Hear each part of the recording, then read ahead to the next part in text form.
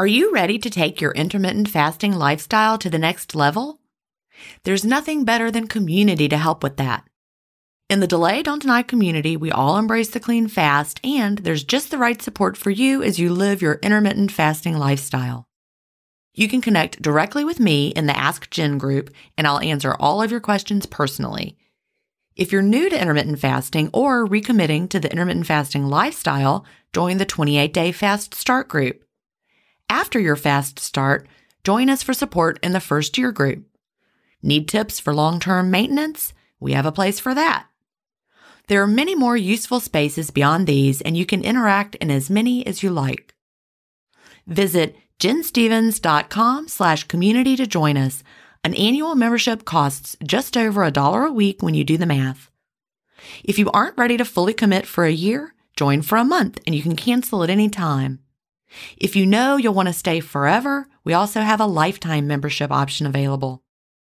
IF is free. You don't need to join our community to fast. But if you're looking for support from a community of like-minded intermittent fasters, we're here for you at jenstevens.com/community. That's jenstevens.com/community. Achieving my long-term goals is more about creating healthy habits and less about quick fixes. And that's why I love both intermittent fasting and Daily Harvest. Tim Spector, a gut health expert and founder of Zoe, and Dr. B, gastroenterologist and author of Fiber Fueled, recommend that you aim for at least 30 unique plant foods per week. Daily Harvest helps make it easy. One of my favorite options is the sweet potato and wild rice hash harvest bowl. With Daily Harvest, I'm getting tons of plant-based options built on organic fruits and vegetables that are easy to prep and free of weird ingredients such as fillers, seed oils, and added sugars. Create healthy habits that last with Daily Harvest. For a limited time only, go to dailyharvest.com/ifstories to get $30 off your first box plus free shipping. That's dailyharvest.com/ifstories for $30 off your first box and free shipping. dailyharvest.com/ifstories. Welcome to Intermittent Fasting Stories. I'm your host, Jen Stevens, author of the New York Times bestseller, Fast, Feast, Repeat, as well as the book that started it all, Delay Don't Deny. I lost over 80 pounds thanks to intermittent fasting after learning how to delay my eating rather than denying myself the delicious foods I want to eat. Now, who's ready to hear an inspirational intermittent fasting story? That's why we're here. So let's get excited to talk to today's guest.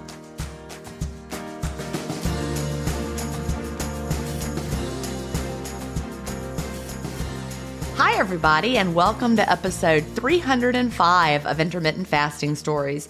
Today, I'm here with Leslie Taylor. Leslie lives in northern Idaho, and she is a stay-at-home mom and grandma. And she's also worked as a freelance health writer, and she is now writing on Substack. Welcome, Leslie. Thank you for having me today. I'm so excited that I finally get my turn to tell my story. Well, I'm so excited to have you here. And, here's a funny story about that. You know how I had such a big waiting list for so long? Yeah. Well, when you go to 2 episodes a week, you must record 2 a week. I actually was not recording 2 a week some weeks. So now I'm so caught up. So we're recording this. It's end of March. It's coming out in May. So everybody who's been thinking there was a giant long waiting list, it's not as long as it used to be. So now would be a great time to email Jen at intermittentfastingstories.com if you've been wanting to tell your story, because 2 a week is a lot more than 1 a week. I love it though. It's a lot of fun. But I would definitely want to talk about your Substack, which is about fasting. But before we get into all of that, I want to start by asking, as I always do, what brought you to intermittent fasting and when was that? So I first heard about IF around 2015 from my younger sister, Robin, who's always been on the cutting edge of health. But she was already very thin because years ago she had cut out ultra-processed foods from her diet. And so I first just thought of fasting as only being for health. And at that time, I was not really that into health, which is really funny for me to say now because I really am. But I just thought, oh, Robin's doing one of her weird health things and I'm not really into health. So I didn't really. That cracks me up, Leslie, because, well, me too. You know my story. Everything was just about how fast can I lose the weight back in the day? And is this going to make me lose the weight? If so, I'll do it. If not, I'm not doing it. So now I'm all about the health too. I know. And I'm all about the health too. It was so funny. So I was like, I'm not into health and she's doing all these weird health things. So I'm not going to do that. But then what happened was then my older brother actually started doing OMAD and he did lose about 30 pounds. And so then I was like, oh, so this is actually a weight loss strategy too. So I got kind of interested in it. But this is so funny. There's a lot of parallels between your story and my story. I dabbled in intermittent fasting from 2016 to like 2022, and I had no results. And one of the reasons why is this is totally unlike my personality. Normally, I start reading books on a subject and I'll read like 10 books, but I did not read one book on intermittent fasting. And the reason is because in my mind, I thought like all you do is you don't eat and then you eat. Like, why do you need a book to tell you how to like not eat and eat? Oh, that is so funny. And you're right. I mean, your story is like mine with the dabbling, because when you're dabbling, you never get fat adapted. It never gets to the easy. No, it never got to the easy. And I had really bad habits. Like I would sometimes break my fast, I kid you not, with like a sleeve of Thin Mint Oreo cookies or like Thin Mint Girl Scout cookies, because I was like, I fasted all day. Now I get to eat these cookies. And now I know that I'm really sensitive to sugar and ultra processed foods, but I didn't realize that at the time. So I was just making my fast so hard by like eating junk. And I had this idea that you can eat whatever you want in your eating window. If you like, fasting to me was like a way to eat junk food. Like the magic eraser. Exactly. Yeah, no, I get it, because that was me. Like, fasting erases whatever you eat. So it just is a matter of, and that's very common for those of us that may have had a long history of dieting. Would you say that that's true for you? Yes, I did have a history of dieting, and I did really want to hold on to my sugar and my ultra processed food addiction. Although at the time I wouldn't have called it an addiction. I just thought it was a love of sugar, but I really wanted a way to hold on to that and lose weight, but that just was not a possibility for me. And now I know that. So just a really quick little background was that I was thin in my 20s and 30s. Even after having 5 kids, I got back down to like 130 pounds and I'm 5'6". But one thing that shows up over and over in my story is that every time I went through a stressful time in my life, I put on major weight. And the interesting thing was that it didn't even have to be like a super stressful time. It was just kind of like a kind of stressful time. Like we moved across the country away from family and friends. And I wasn't like, clinically depressed or unable to function or anything like that. I was just kind of a little sad, a little displaced. And I turned to donuts, I turned to sugar and cookies were my comfort. And I actually gained 25 pounds in 6 months just from moving to a new place and feeling a little lonely. When you say that, 25 pounds in 6 months, I gained 50 pounds in a year and a half. When we moved, it was right after we moved, and it was a very stressful time. It was 2005 when we moved from where I'd been teaching for 5 years. We moved back to Augusta, but it was still a very stressful move, new school system. But yeah, my weight just went bam. It was also right when I was quitting diet pills. So there were a lot of factors, but the stress of moving and being somewhere new, yeah, I get it. I wasn't even conscious at the time of me thinking in my brain, like, well, I'm a little sad right now, so I'm just going to go eat cookies. It just happened, like, without you even thinking about it. And then I don't know if this happened with you also, but when I gained those 25 pounds, after a couple of years, I was we were settled and I loved where I was living. I was no longer stressed, but I was saddled with those 25 pounds. So it's not like it then when your stressful situation goes away, you naturally start to go down. No, I didn't either. That was when my real yo-yo years really started, because I went up. I had been, when we moved, I was right around, 130-ish. And then 50 pounds, bam, suddenly I was bigger than I'd ever been. 163, other than when I was pregnant and like delivering Will in the hospital, I'd never been. 163 was like the highest I'd been, 165, not related to pregnancy. So here I was in the 180s, and then it kept climbing higher. Yeah. So it did not fall right off ever at any point when the stress was over. No. And I think for me, one of the main reasons was because then I really was leaning into that processed food addiction and that sugar addiction. So that was there to stay. So then it wasn't like I was then going back to my old eating habits. Now I was stuck in some pretty bad eating habits. But if you spent time with me, you probably wouldn't think like, oh, she eats sugar all day long or anything like that. But for my body, it was too much. I was eating way too much. Well, and it's a vicious cycle. The word addiction is a strong word, but when you're addicted to processed foods and sugar, it really does feel like alcohol addiction, drug addiction. It lights up the same parts of the brain, but a lot of it stems in the gut microbiome. Because prior to that move, when you were having all the donuts and for stress, would you have said that you had a sugar addiction prior to then, or did that really like exacerbate it? I would say that I've always liked sugar a bit more than I should. I've always had a draw to it because of the lighting up the brain. But I would say the gut microbiome thing, and just for listeners who don't know this, there's millions of neurons connecting the gut to the brain, and that those little guys who outnumber us, our own cells, 1 to 10, there's 10 times as many in our gut as our own cells. They send out the chemical signals for their own survival, and they're like, feed me. And that is so powerful. So I would say definitely that was when that whole thing got going in my gut. And what we eat feeds our gut microbiome to the point that it's like fertilizing. Whatever you send down fertilizes the kind of gut guys that like that. So you're sending down a lot of sugar.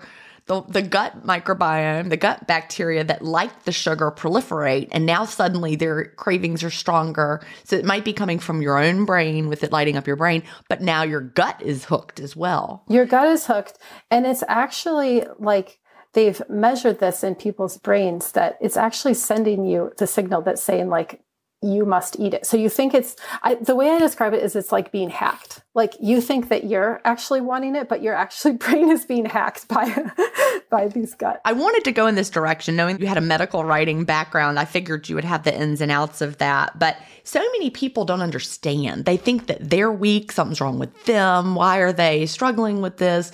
And really, it's like you said, they're hacked from their gut, sending out the craving for this. And it really helped me to learn that, because then it made me feel like I just wasn't so weak, but that I needed to make war with these bacteria and that I needed to win the war. And it's interesting because there's been all these studies about people who are overweight and unhealthy, the different kinds of flora that they have compared with those who are healthy. And those who are healthy have many different kinds, like many different strains. Whereas those who are unhealthy and obese have very few strains, and it's because the unhealthy ones crowd out all of the rest of them, the sugar ones. So you get more diversity in your gut when you can drown those little things. You can starve them to death. And you also mentioned that you were having a struggle with ultra-processed foods in general. And same thing, those also feed the gut microbiome you don't want. So the more ultra-processed foods and sugar that you're eating, the more, I guess, the population of your gut does not go the way you want it to. So I did Weight Watchers a couple of different times, and I did lose the weight and gained it back afterwards. But the really funny thing about Weight Watchers is I figured out a way to game the system where I could still have use my points for ultra processed foods and sugar, because you can kind of do that with, and I know they've changed over the years. This was actually 2010. So this was quite a while ago that I was messing with it, and I don't know how they've changed it now. But back then you could game the system and kind of keep your ultra processed foods addiction within the points. I'd have been doing it. And do they still have all those Weight Watchers snacks? Like those little, I don't know. I feel like they used to have Weight Watchers branded snacks. Probably they did. I don't think I bought a lot of them. Frozen dinners. I feel like they did. They're so processed. Yes, they're so highly processed. So I did Weight Watchers a couple of times, and then I did keto, but I did a really bad version of keto where I transferred my sugar addiction to all of the artificial sweeteners, which was a really bad transfer, because they're just as addictive. And so I was making all of these like keto fat bombs with like stevia and erythritol and monk fruit and you name it. And it still had that physiological effect on my brain. So even that it didn't have maybe the same effect on the gut, although it is really bad for the gut. I think it is. I think the artificial sweeteners are bad for the gut. I think they are. But if the pleasure center in my brain was the part of the problem too, it still lights that up. It actually was really affecting my insulin. And this is something that a lot of people like to get in arguments about whether or not artificial sweeteners affects your insulin. But so I'm like, okay, I have a story to prove that it does, at least for me. But I do want to say one thing about that. Anybody arguing about it, that's just silly because we have the rat studies that show when they clipped the nerve to the taste buds, the rats released insulin just from painting their mouth with the artificial sweetener. I mean, you can argue about it all day long, people, but how did, It's the people that they want to do the dirty fasting. And I mean, just try it our way. Give the clean fast time. So I want to hear your story proving that. I can't wait to hear it. You know that you can't really test your insulin at home. You have to go to the doctor, but you can do your ketones and you can do your blood glucose. So back in the day when I was doing this keto thing, I had the Keto Mojo blood monitor, which I still have, and I was testing my ketones. And I was being super faithful about like keeping my carbs under 20 grams a day, but I couldn't get my ketones above literally like 0.2 or 0.1, or sometimes it even said low. And so I asked on one of the forums, I was like, guys, what am I doing wrong? And someone said, why don't you try cutting out the artificial sweeteners because they affect insulin? And so I cut them out as an experiment. And 24 hours later, my ketones shot up to 1.0. And so the thing about insulin and ketones is that even though we can't study our insulin at home, or can't test it at home, we know that those two are inverse. So like if your ketones are high, you know your insulin is low, and vice versa. So the fact that all of a sudden I got ketones means like, okay, my high insulin was keeping me from getting into the ketones. And, scientifically, we understand that. When we understand that high levels of insulin, I talk about this in Fast, Feast, Repeat, insulin is anti-lipolytic, meaning that it keeps your body from burning fat. It puts your body in storage mode. High insulin, storage mode, not burning fat. So you were having the artificial sweeteners. Your body was pumping out the insulin in response to the sweet taste, the cephalic phase insulin response. So your body kept raising insulin and literally couldn't tap into your fat stores. And as soon as you stopped with the artificial sweeteners, bam, you had a high reading of ketosis because all of a sudden, insulin down, your fat stores suddenly are wide open, your body can burn them, make some ketones. That's a really good story. But I wasn't really successful on keto. So I was kind of one of the typical people who lost like the 10 to 12 pounds and then sort of plateaued. But when I had done the Weight Watchers and then also some other stuff I did, which was just exercising and counting calories and stuff, I always yo-yoed back up higher than I ever had been. So by now it wasn't 25 pounds I needed to lose. Now it was like 40. So what was your weight around at that time? So now I was getting to like the 165 range, maybe 170 at some point. And so to just lose 10 to 12 pounds on keto and then completely plateau, that wasn't doing it for me. We all face stress in our daily lives. What if the answer to a better stress response is in one key nutrient? I'm talking about magnesium, and specifically Magnesium Breakthrough by Bioptimizers. This one-of-a-kind product is designed to reverse low levels of magnesium, which could have a positive effect on our stress response. But don't take my word for it. Here's a quote from a 2020 issue of the scientific journal Nutrients. Results suggest that stress could increase magnesium loss, causing a deficiency. And in turn, magnesium deficiency could enhance the body's susceptibility to stress, resulting in a magnesium and stress vicious circle. I only recommend Magnesium Breakthrough by Bioptimizers. It's the only organic full-spectrum magnesium supplement that includes 7 unique forms of magnesium for stress resilience and better sleep. Simply go to bioptimizers.com/ifstories, promo code IFStories10 to get your Magnesium Breakthrough and find out this month's gift with purchase. That's bioptimizers.com/ifstories, promo code IFStories10.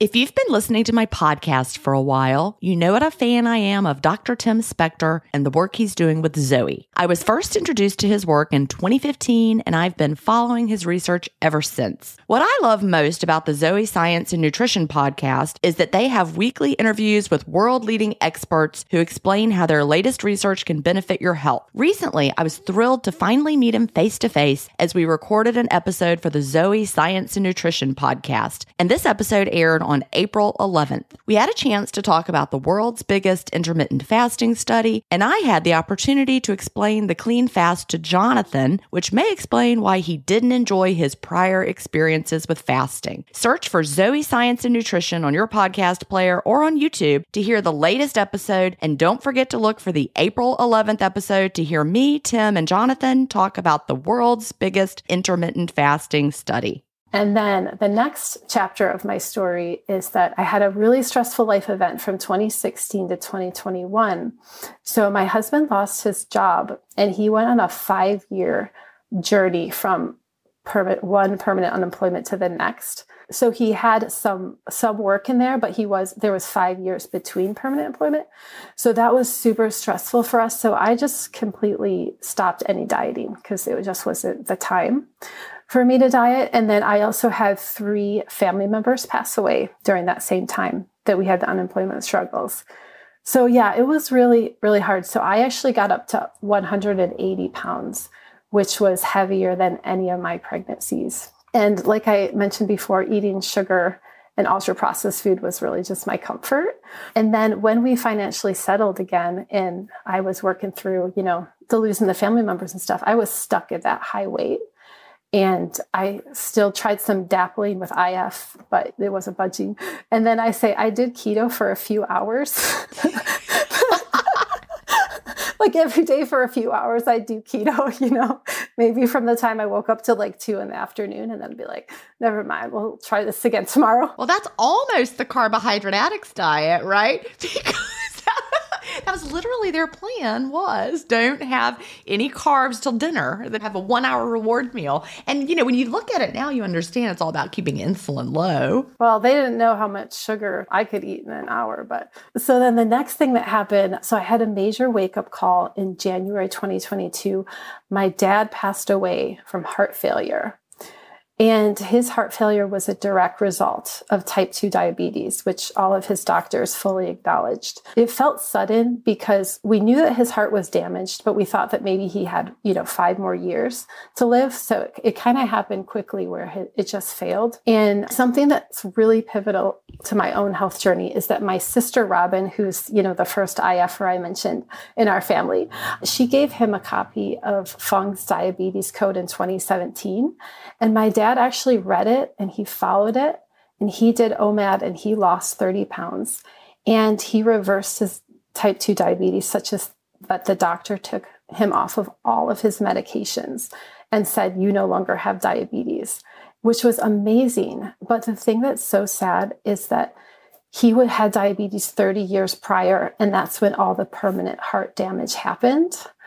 And it was irreversible at that point because it had been 30 years. Oh my gosh, that is really heartbreaking, Leslie. I'm so sorry to hear that. Now that also, though, should act as a wake-up call for anybody who's listening that's dealing with this. And you think, well, I'll just one day knuckle down and reverse everything, then I'll be fine. But you're not aware of the irreversible damage that's going on in the background. Exactly. Well, Jen, and really 1 in 2 Americans should be thinking about this because CDC says 1 in 2 Americans have either prediabetes or diabetes. And if you read the diabetes code, Dr. Fung goes into all of the ways that diabetes damages your body, and they all start when you have pre-diabetes, not when you have full-blown diabetes. They start years before your blood sugar ever gets into the diabetic range.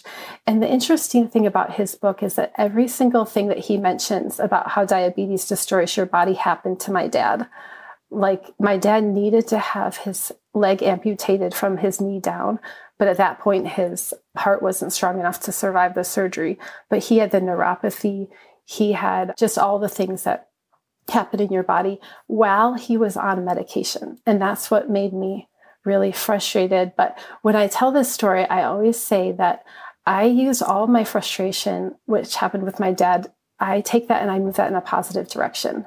because I'm going to write about health and I'm going to tell other people that this is how you need to change because of what happened to my dad. So instead of being frustrated, I'm like, okay, his death is going to have purpose because I'm going to spread the word. Like, people have to change. And it makes me frustrated that for 30 years. So I want to back up and say, I know that some doctors are talking to patients about fasting. And I know you've interviewed some people who came to fasting from their doctor. So that's awesome. I have a GP coming up soon that someone in his office reached out to me because the whole office is doing it. And he hands out Fast, Feast, Repeat to his patients, apparently. But that is incredible. And that makes me so happy. But the majority of physicians are still not. And they're doing what they did to my dad, which is handing them pills. And the pill, your body continues to be destroyed. But the thing that makes me sad for my dad is if someone had told him 30, 20, or maybe even 10 years ago, the information, he would have done it. So anyway, all that to say, I really want to just spread the word. Can I pop in there real quick? The frustrating part after reading the diabetes code, you've read it, I've read it, and your dad read it and was like, aha, this makes so much sense, which is why he embraced it.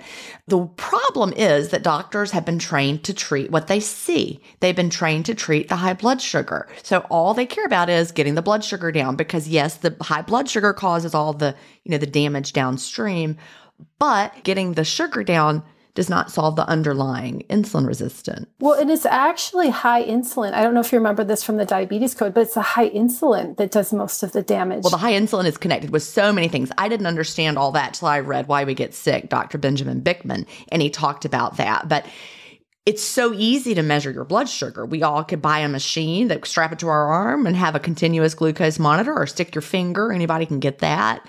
See what your blood sugar is. It's really easy to measure that. So we're treating the thing it's easy to measure and not the real problem, which is the high levels of insulin that leads to all these issues that build up. So they're like, oh, I got the problem solved. Blood sugar's down, but the root of the problem is still there. Well, and I guess the thing that makes it so sad is that so many people are in the situation that my dad is in, where they are taking the meds, and the meds are actually, in some ways, I almost feel like they're worse than nothing because they're giving you a false sense of security. Like they're making you think that this disease is being managed, but is continuing to destroy your body. What happened for me was when my dad passed away, I dusted off my Keto Mojo and took my blood sugar levels, and I was pre-diabetic. And I am the exact age my dad was when he was diagnosed with diabetes. So I was like, I have to change. So that was like a gigantic wake-up call for me because I think that the ultra-processed foods and the standard American diet is like a ticket to diabetes, right? It is. And you don't have to be morbidly obese to get diabetes. You don't have to be 300 pounds. Like you can be, like for my dad, he was only 30 pounds overweight. It was only the difference of 30 pounds for him being diabetes. And so for me, like I could have told myself a little story and been like, well, I'm only, 50 pounds overweight or whatever. Other people are more. But I knew, like, I was like, I'm going to do this fasting thing. I'm done with dappling.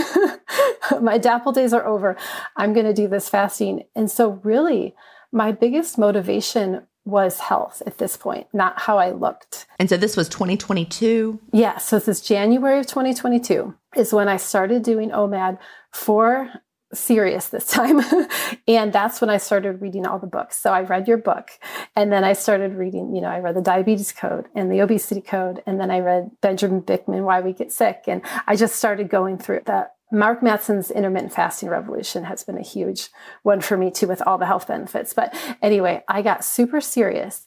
But my story is a little bit strange because, so I love hearing the stories where, somebody heard about fasting and then they started doing it and then they had this linear weight loss and then they got to goal. But mine is so strange. Good. We love when they're not linear because, the people that write in that want to be on the show are usually the ones who've had great success. If it was easy and they loved it, they're going to tell their story. But we need to hear the non-linear. We need to hear the bumpy stories, the wacky ones, right? This is a real bumpy one because I was really motivated at this point and I was reading all the books. Then I started listening to your podcast and just totally believing all of it. And I was like, I have got to spread the word to everybody. But before I can spread the word to everybody, I got to fix number one right here, because I have to be an example. So can I guess something? Did you go to a really tight, short window that you did the same day, like day to day? Yes. From the beginning? I did an OMAD from the beginning. It wasn't super tight. And by the way, I wouldn't recommend that. No, I would say 21.3 and maybe 24, somewhere in there.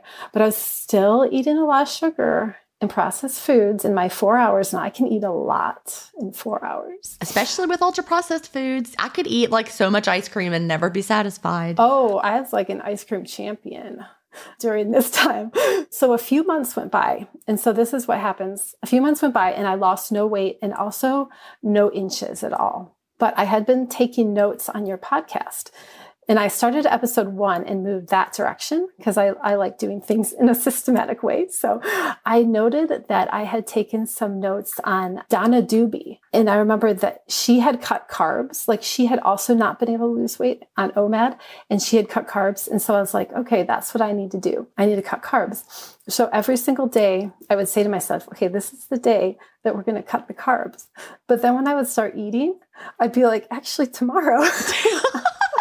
I get it. I like fasted all this time and tomorrow I'll cut the carbs today. Tomorrow I'll cut the carbs. I literally did this for months and I was like, okay, I don't know if I have the willpower to do this. I still had somehow, even though I was fasting 20 hours, it didn't reset the gut microbiome and I really still had the addiction. Well, fasting it doesn't do it all, right? You know, if you're still putting down that fuel and that's the most of what you're putting down, you got to put some different stuff down there to grow the good ones. Exactly. And also I think that I ate so much in 4 hours that I might have refilled my liver glycogen stores so that the next 20 hours I lived off of that because I had no ketones. At 20 hours, I had no ketones. And so, yeah, I think I wasn't getting into the fat burning mode and I wasn't having any non-scale victories such as appetite correction and stuff like that. So then I went back and I looked at my notes of my podcast and I saw episode 26, Amy Garrison, that she didn't lose any weight on OMAD, but she lost when she switched to ADF. And so now, like so many people on your podcast, when I heard of ADF, I thought I'll never do ADF. That's for other people, not for me. I thought, why would anyone do that? Like, I did not think that I would ever do that. But a lot of people thought that about fasting too, when they heard about any kind of fasting. So I re-listened to episode 26 and I thought, okay, this is what I've got to do. I don't have the self-control to cut the carbs like Donna Doobie did. So I'm going to do this. So I tried the 500 calorie down day, which is what Amy did. And I also couldn't do that either because when I started eating 500 calories, I blew way past every single stinking time. I was like, is there a solution to me? But thank goodness I kept listening to your podcast because I was like, this has got to work and I am just going to keep trying. So 6 months into me doing OMAD and I still haven't lost any weight or any inches. I listened to the Fasting Method podcast, which is by 2 of Jason Fung's coworkers. And I listened to episode number 6 is Megan Ramos. 12 years ago when she was 27, she had full-blown type 2 diabetes. And she was watching her patients die of end-stage kidney failure. And a lot of them had it from diabetes. So she was terrified. So she was standing around in the break room. And at this time, Jason Fung was just a nephrologist doing his residency. And she was standing around the break room and she heard a bunch of people laughing and making fun of Jason Fung. And they were like, he thinks that he can cure diabetes by starving people. Isn't that the silliest thing you've ever heard? And they're like, oh, that's so dumb. But she went and found him and asked him about it. So she didn't know him yet at that time? No. Oh my God, that is hilarious. I don't listen to any podcasts hardly at all, so I wouldn't have heard that. That is a great story. I don't mean to misspeak. Maybe she knew of him. Maybe she had like met him in person, but she didn't know about his fasting, but she heard them making fun of him. And so she goes and finds him and she hadn't told any of her coworkers that she had like full-blown diabetes, like not pre, but full diabetes at 27. She hadn't told anyone yet. And she goes and finds him and he said, will you be my very first fasting patient? He had only thought of it in his mind. He hadn't tried it on anyone yet. And so she was the very first person to try it. So he had her work up to ADF and then she did ADF for 6 months and she lost 60 pounds. And at the end of 6 months, she had no sign of diabetes. Okay, and then get this. She had had fatty liver disease since she was age 11, diagnosed with an ultrasound.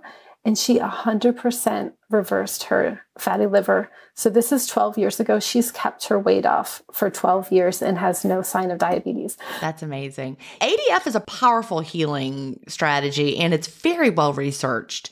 And it's not something to be scared of. It just sounds scary, just like fasting sounded scary before you started. But not everyone needs to do ADF to be successful, right?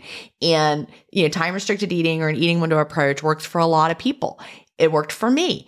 So, we can't say, eating window won't work, but I think it depends on your own metabolic health. If you're someone, with a family history of type 2 diabetes, like I genuinely think, how we have, the bell curve where it shows, the normal distribution of all characteristics. I think insulin release is probably on that bell curve. And so some people are on the upper end where they just pump out extra insulin. And those are the families that have the early type 2 diabetes and have those issues more so. Whereas other families, maybe naturally people pump out less insulin, like Chad. But if you've got chronic high levels of insulin and you're struggling with prediabetes, diabetes, alternate daily fasting could just be the ticket. Yeah. And if you've tried the daily eating window for a long time, like I did, and it just wasn't giving you that appetite correction and that break, like you weren't craving the healthier foods, that could also be a sign that maybe you need to do something a little bit more radical. And then another thing, just to go back really quick, another thing that Megan Ramos said was that she thought of her fasting days as medical treatments that she did not skip. And she said, like, if you had cancer, would you skip your chemotherapy treatments because you didn't feel like going one day? And you wouldn't. And she said she treated her fasting like that. And that gave me the inspiration to be like, okay, that's how I'm thinking about my fasting. Like, this is not a fad diet that you read about in a magazine. Like, this is a medical doctor saying, like, here's something that you medically need to do to lower your insulin. And that really was a mindset shift for me, that fasting is therapeutic for your health. And I think that if we have this idea of, I really want to look good in a bathing suit, when the fasting gets hard, you're going to think, well, should I really be caring so much about how I look in it? Like, your own conscience won't approve of the reason that you're doing it. But when you realize, like, no, I am doing this because if I don't, I'm going to die like my dad did. I'm going to die early, then all of a sudden you're like, at first I only committed to 3 weeks, but I was like, I'm doing this ADF for 3 weeks. I don't care if the Queen of Sheba comes to visit me. I am still fasting on Monday, Wednesday, Friday. I just did the 4-3. So you found that the full fast is what you needed. Full fast, no 500-calorie meal. I can't do 500-calorie meals. And this is the thing. People need to experiment and see. We've got some people in the community that are masters of crafting a very satisfying 500-calorie meal that they love, and they're very satisfied. But then I am not a person who stops well either, Leslie. It's literally been, I don't know, since 2016. I don't even know when I tried, when I tried to have a 500-calorie meal. I can't even think of how long ago it's been. After I read the obesity code, I dabbled in ADF a little bit, but I think I did a full fast. So yeah, I don't think a 500-calorie meal would work as well for me, but it works beautifully for some people. So you have to try it to know. I think too, like when you get the therapeutic idea in your mind, like, okay, I'm doing this fasting for health, then it keeps you from being all introspective. Because like people ask me, well, when you first started, weren't the first 3 weeks so hard? Because that's a really hard adjustment phase, especially when you're breaking ultra processed food addictions and sugar addictions and stuff. And I thought, yeah, they were hard.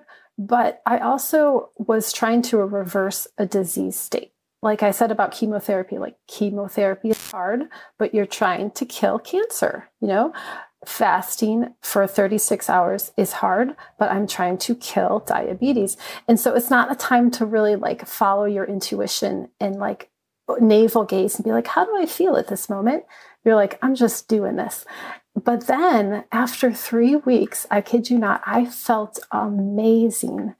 And that was really all it took to break that processed food addiction and the sugar addiction, was really just 3 weeks. Okay, so you got to hear my weight loss though, because this is kind of crazy. So remember that I lost no weight for 6 months, 0 on OMAD. After 1 week, I lost 7 pounds on ADF. See, and that's people like, Can't even believe it. I asked you at the beginning if you had been doing a really tight, short window, because that, we can adapt to that if we do, and more likely to plateau. I was never someone who did that. I always was having longer windows here and there. That's just the way I naturally roll. But for anyone who's like doing 1 meal a day really tight, that could really happen. But with ADF, you just bam, 7 pounds. 7 pounds in 1 week, which I'm sure 5 of it was inflammation and water, but I didn't care. See, that shows me that my insulin was dropping, because you know how high insulin is related to high inflammation.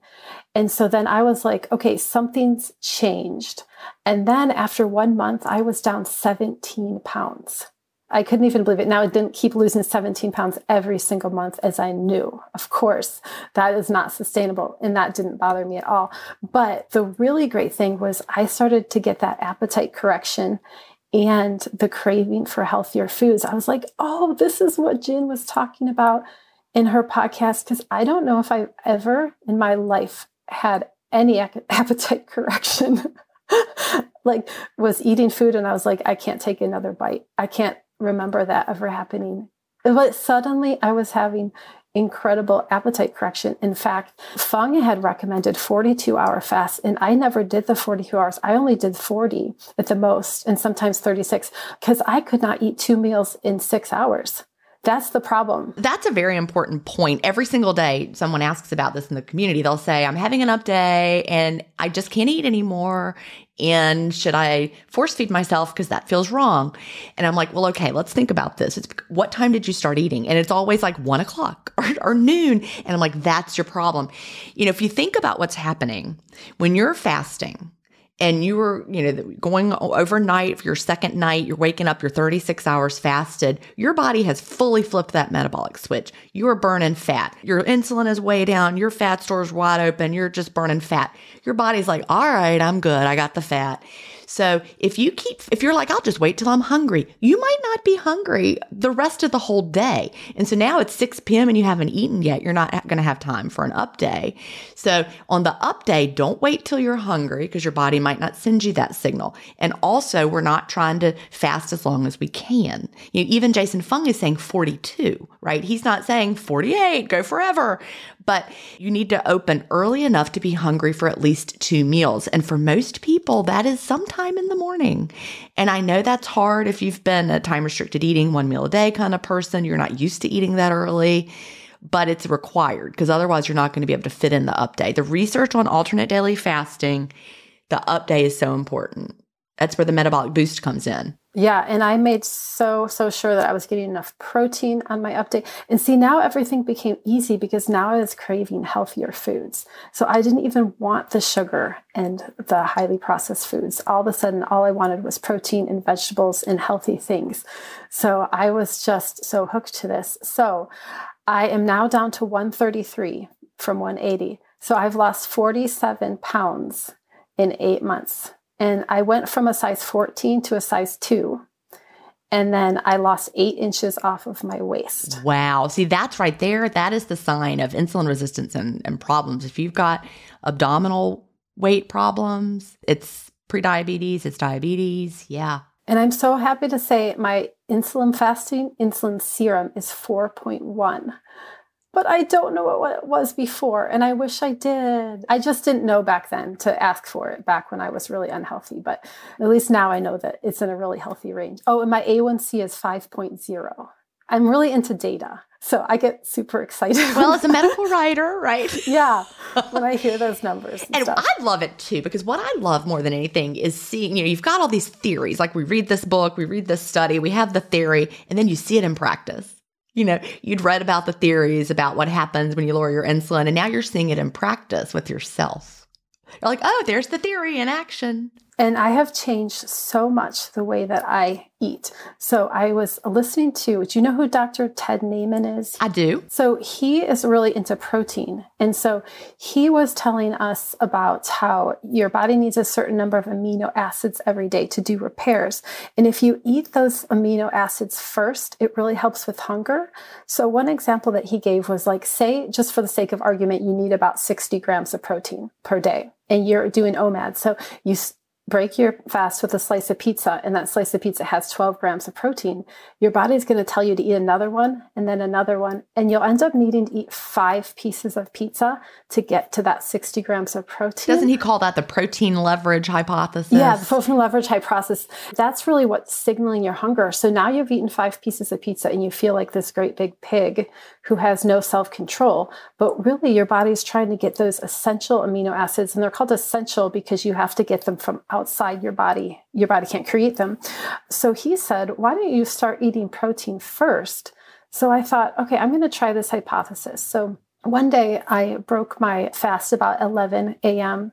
I just ate a piece of toast and an avocado and an egg, and it wasn't nearly enough. So I was still really hungry, but I had like a real like gut kind of hunger, not like sugar craving, but like gut kind of hunger where I'm like, I feel like I could eat like everything in the kitchen right now, including like a tub of ice cream and like 20 cookies and, a whole pizza. That's how I felt. But I said, I'm going to try this Ted Naiman thing. I'm going to eat protein first, and then I'm going to allow myself to eat anything I want. So I went in the fridge and I microwaved a steak because I always cook like lots of extra foods so that we can, eat it and stuff. So I microwaved a steak and I microwaved the mashed potatoes. And I ate the steak and I was so full that I actually threw the mashed potatoes away in the garbage, which I love mashed potatoes. And I used to be able to eat like mountains of them forever. But I actually threw them in the garbage and didn't want anything else in the entire kitchen, because I had had that protein. And when you're on ADF, I think protein is even more important than OMAD. Then I was like, okay, this protein leverage hypothesis actually works for me. So the hypothesis that he states is you will continue to be hungry until you have given your body the amount of protein that it needs. So the reason I'm saying that is people, Leslie, you know this, being around people who are like, searching, if we just say must have more protein, people are like, okay, I must have more protein. But again, this is listening to your body. Your body will let you know when you've had enough protein. Like when you had that steak, your body said that was enough protein, and it told you. This podcast is supported by FedEx. FedEx offers fast delivery, more visibility, simple returns, and weekend home delivery to 98% of the U.S. population on Saturday and 50% on Sunday. With FedEx, you get picture proof of delivery, ensuring you always know where your package is. Returns are simple with packageless and paperless returns. Plus, FedEx Ground is also faster to more locations than UPS Ground. See the FedEx service guide for delivery information. So, what are you waiting for? See what FedEx can do for your business. Absolutely, positively FedEx. This episode is brought in part to you by Audible, your go-to destination for thrilling audio entertainment. Whether you're looking for a hair-raising experience to enjoy while you're on the move or eager to dive into sinister and shocking tales, Audible has an exclusive collection of thrillers from best-selling authors that will keep you on the edge of your seat. Like James Patterson's first audio-only thriller, The Coldest Case. Experience stories like never before, where every chilling detail is brought to life by captivating sound design. Plus, as an Audible member, choose one title a month to make yours forever. And now, new members can try Audible free for 30 days. Just visit audible.com/WonderyPod or text WonderyPod to 500-500. That's audible.com/WonderyPod or text WonderyPod to 500-500. Yeah, and I don't count my protein or weigh it or measure grams or anything like that. That's where I was going with that. I don't want this to be a tool that people now are stressed about and like trying to count things again, because the whole point of the hypothesis is your body will let you know when you've had enough protein by being satisfied. And so if you're satisfied, your body is letting you know you've had enough. So that's what I started doing. So like if we were having pizza, I thought, you know what, I'm going to just microwave. I have an extra burger patty in here. I'm just going to microwave that and eat it first. And then I would do that. And then I'd be like, wait, I don't feel like eating any pizza now. And it wasn't me being like self-disciplined or anything. It was just like, I've had my protein and now I'm going to not eat any carbs or eat any sugar. Well, and I think the thing too was that I don't know if the protein leverage hypothesis works for people who are still addicted to sugar and carbs, because at this point I had already broken that sugar addiction and changed it. Well, I think it fits right in there, because I really think that, I talk about this in Fast Feast Repeat and in Cleanish, that our bodies don't count calories, they count nutrients. Protein is an example of a nutrient that your body needs, right? And so are, things, phytochemicals. Our bodies are searching for nutrients. So putting in good food with nutrients, whether you're addicted to sugar and ultra-processed foods, the sugar and the ultra-processed foods have no nutrients. And that's one reason, not to mention that your gut is craving it and your brain is craving it, and it's designed in a lab to be addictive. It works against us in about probably 10 different ways, right? It's not just because it's got a lot of carbs or fat or whatever. It's got all these other things driving us to keep eating. But one is that we're not meeting our nutritional needs. And I definitely think if someone is fighting a sugar addiction, they should try this. But I guess I just mean sometimes you need multiple fronts. Like I think I needed the ADF and I needed the protein thing. So I needed to fight it on the battle in a number of different ways before I could overcome it. Understanding why the battle's happening helps you do that. You were refeeding your gut with good stuff. You were having enough protein. You were getting your insulin down. You knew what you were doing and why. And it was your medical treatment, like Megan Ramos. And this goes back to when you and I were both dabbling all those years in IF and not being successful. Like I didn't know why IF worked and why I needed to be doing it. I just didn't have any information. And then when you have that information, you're like, oh, okay, now I can do this. So I should tell the story really quick about my husband. I know. I was just going to ask you to tell it. You told it before we got started. Information really is key. And before you tell that story about your husband, I just want to say for everybody who's listening, if you're a dabbler, if you're somebody who is addicted to that creamer every morning and that's stopping you from fasting because every morning you pour that, just like you were going to be low carb every day, Leslie, and then every day you're like, it's going to be tomorrow. Maybe somebody listening every day, you're like, I'm going to start fasting clean after I finish this bottle of creamer. And then you find yourself buying a new one and it just keeps going. Here's the information where you know why you need to break that habit. It's not just so you can get into your skinny jeans. All right, so tell the story about your husband. Okay, so he tried also fasting for about 6 months, but he was only supposed to be doing 16-8. So he started after I was already getting all the success with ADF, and he has family history of heart disease for people who aren't very overweight at all, but he has that on both sides of his family, and he just had the gut to height ratio, or his waist to height ratio was too high. So like it's supposed to be half your height. So he's 72 inches, so he needs to be below 35 inches, and he was 40 inches. So I was like, for your heart disease, let's work on your gut, because his weight was actually at the time only 194. And so for 6 feet, that's not a high weight if you just look at BMI, but the waist to height ratio is much more accurate than BMI. So I was like, babe, you have heart disease in your family. Let's get your gut down. He's like, yes, let's do this. I can see from you that fasting's working. I want to do this. So all I wanted him to do was 16-8. But like we said, not everyone needs to do ADF, of course. And he only needed to lose a little, 5 inches is not that much. So every day for like 6 months, he was supposed to wait until noon to eat. His window was going to be noon to 8 p.m. And every single day at like 9 or 10 a.m. in the morning, he would break his fast and he'd be like, yeah, I'm feeling really shaky and I can't concentrate. And he's on a lot of phone calls in the morning. He's like, I have this important phone call coming up. I just can't do it. And I was like, well, I guess we'll try again tomorrow. Every time his body was getting to the end of his sugar, he was filling it back up. So he never flipped the switch. He never flipped the switch. He was in that transition part. Well, then in January, I started writing this Substack about fasting. And just each week I focus on another health benefit just to motivate people and really bringing the science down to the level that people can understand. And he's my copy editor because I really need a copy editor. I don't see my own mistakes. And that's also a brilliant way to get him to read about fasting. I was like, Dave, you got to be my copy editor. Well, and actually he was the one that encouraged me to do this because I was talking about it all the time. He's like, you got to write about this. So he was my copy editor. And as soon as he started understanding the science, and he's not even that interested in science normally, but he started being to me like, he's like, what is autophagy? And he'd ask me about it and I'd explain it. He's like, that is so cool. All of a sudden, he started making it till noon every day. And he's now down 20 pounds and he's lost 4 inches off his waist. He just has one more in like, I kid you not, 3 months. That just shows the difference right there. All he had to do was 16-8 and bam, it just worked for him. Oh, I knew he didn't need to do ADF or whatever. And he also has done lower carb too. This just illustrates the concept of, the tweak it till it's easy. So often people get stuck in the mantra of trust the process. And they misunderstand what trust the process means. And trust the process doesn't mean you start doing something like you did. You started with, your 1 meal a day and a 24 or a 21-3, and nothing happened.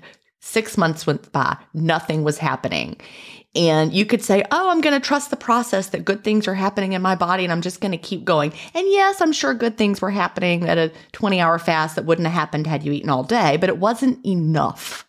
It wasn't what your body needed. And so instead of, just saying, well, I guess this doesn't work for me, you tweaked it. You did something. The process is actually making changes when you need to. So trusting the process includes tweaking. So how do people find your Substack? I don't want to forget to ask that. Okay, so it's just Fastwell. So fastwell.substack.com. So just type that in and it will come up. Perfect. We will put that in the show notes as well. Fastwell.substack.com. So you just write about, you're using your medical writing background and you're pulling it all together and writing about the health benefits and. Yeah. And really bringing it down to the level that people can understand, because I was in a Facebook group where everybody in there was supposed to have read the obesity code to be in the group. Maybe some people didn't, but what I found was that nobody understood what they had read. And I realized that people really need someone to take the science. And this is what I love to do because I'm super nerdy and I love to read all of the science, but I also like to explain it in the way that people can understand, like bring it down to their level in little snippets, like the elementary teacher, like you are, just to bring it to snippets that people can actually absorb. Because like you and I can read the obesity code. If you have, anyone who has a science background can just like absorb it and eat it up. But the average person doesn't necessarily have all of the background to be able to absorb it. I just feel like they don't remember it correctly. Or you don't have, in education, we call it schema, right? It's like what you already have in your brain, the knowledge you already have. And when you read something new, you connect it to old knowledge. If you don't have that schema though, if you're putting in all brand new stuff, like if I went and tried to read a textbook on organic chemistry, I don't have enough schema. It wouldn't connect to anything that I've got. Exactly. And I think that's what's happening with the obesity code is that it's too many new terms. And so they just needed to be broken. And that just makes me so happy because I was going back to my dad's story, just makes me so happy to think that I'm influencing people that could, be on the road to pre-diabetes or diabetes, and that I'm giving them the information they need to actually be effective. And information really is motivation. Like I was saying with my husband and also with myself, when I didn't understand what fasting was doing and why, then I couldn't be successful at it until I actually took the time to do some reading about it. So can I go over a couple of non-scale victories really quick? Please do. We don't have a ton of time left, but we could talk probably for 2 more hours, but tell us some of your non-scale victories. Okay. So I have had an inflammatory bladder condition. It's called interstitial cystitis, and I've had it for 26 years. And it happened I had bladder infections monthly in my 20s, and nobody could figure out what was wrong with me. I did all the tests and scans that you can imagine, went to specialists, ended up being put on prophylactic antibiotics for years that I just had to take. But anyway, in between the infections, I started having pain continuously that felt like an infection. And it went up and down over the years, and I tried to control it. But a year ago, when I was at my highest weight ever, my IC was at its worst ever. And I think that those two were related because, fat is very inflammatory. So when I started fasting, doing ADF, it got about, I would say, maybe 50 to 60% better. So my pain level went down from about between a 4 to 6 most of the time to maybe like a 2 or 3. And then what I started doing in January is I started cutting my carbs down very, very low, just as an experiment. Because now, I think of fasting as a gateway to other kinds of health things that I had the ability to do that, and I wasn't even enjoying that much. And when I got down to close to 0 carb, my IC went away 100%. It is 100% gone. Isn't that so amazing? Which I didn't know if that was possible, because you can get scar tissue from 26 years of inflammation in your bladder. I didn't know. And I hope this doesn't sound like TMI, but I used to have to use the restroom every 30 minutes. No, I think we get it, right? Yeah. And now I can go 3 hours. Like, that's actually life-changing. It is. I was just having that thought. It is life-changing. Like, you used to know where the restroom was everywhere you went, right? Exactly. And it didn't matter how little I drank. Like, I couldn't drive to the airport, which is an hour and a half away, without stopping. I couldn't make it through a movie. I was getting up at night. I couldn't sleep at night because I was getting up so many times. So this has been life-changing. And that's the kind of thing that I want to like spread the news to other people. Like, if you're living with a chronic health condition, it's not about being 180 pounds and feeling bad in a bathing suit on the beach. Like, that is not what this is about. This is about like the life-changing health benefits that are available. Well, we are almost out of time. What would you tell someone just starting out with intermittent fasting, or what do you wish you knew when you first started in 60 seconds or less? Okay, I would definitely say that you can change. You are not a toddler who needs animal crackers and juice every 2 hours. And I know that's what the messaging out there in the world tells you, is that you have to eat and you have to indulge your every little whim that you have. But you are capable of fasting. You just need to know why, and you need to know how it works, and you need to be given the right tools, and you can do it. You can conquer. So that's my message. Well, Leslie, I love this episode, and I can tell this is going to be one that's going to get recommended over and over again in the community, because this is one I think that a lot of people need to hear. And thank you so much for sharing your story, and I'll have your Substack linked right there in the show notes. You're so welcome, and thank you for having me on. Do you have an intermittent fasting story to tell?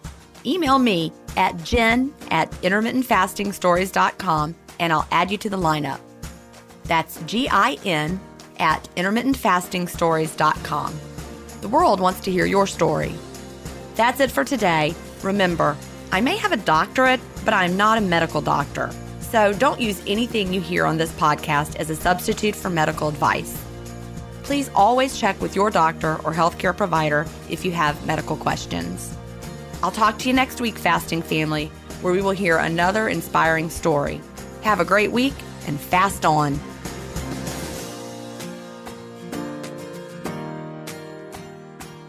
Intermittent Fasting Stories is edited, mixed, and mastered by Resonate Recordings.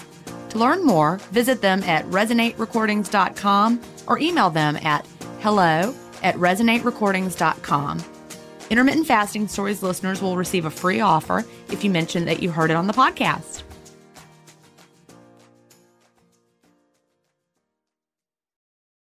Murder on My Mind, a new podcast available exclusively on Wondery Plus, explores the circumstances leading up to the murder of 2 young men and the mistrials of the man accused of killing them. Up-and-coming rapper YNW Melly gained notoriety in the hip-hop world for his shocking lyrics and criminal exploits. When 2 of his best friends were gunned down in a drive-by shooting, investigators suspected the young rapper staged the scene. But after not 1 but 2 trials that ended in hung juries and new evidence that may place YNW Melly at the scene of the crime, his trial has been paused indefinitely. With countless twists and turns, Law and Crime covers all angles of the case and begs the question, is this young artist the victim of a witch hunt or a silver-tongued devil who's evil to the core? Listen to Murder on My Mind exclusively and ad-free on Wondery Plus. Join Wondery Plus in the Wondery app or on Apple Podcasts.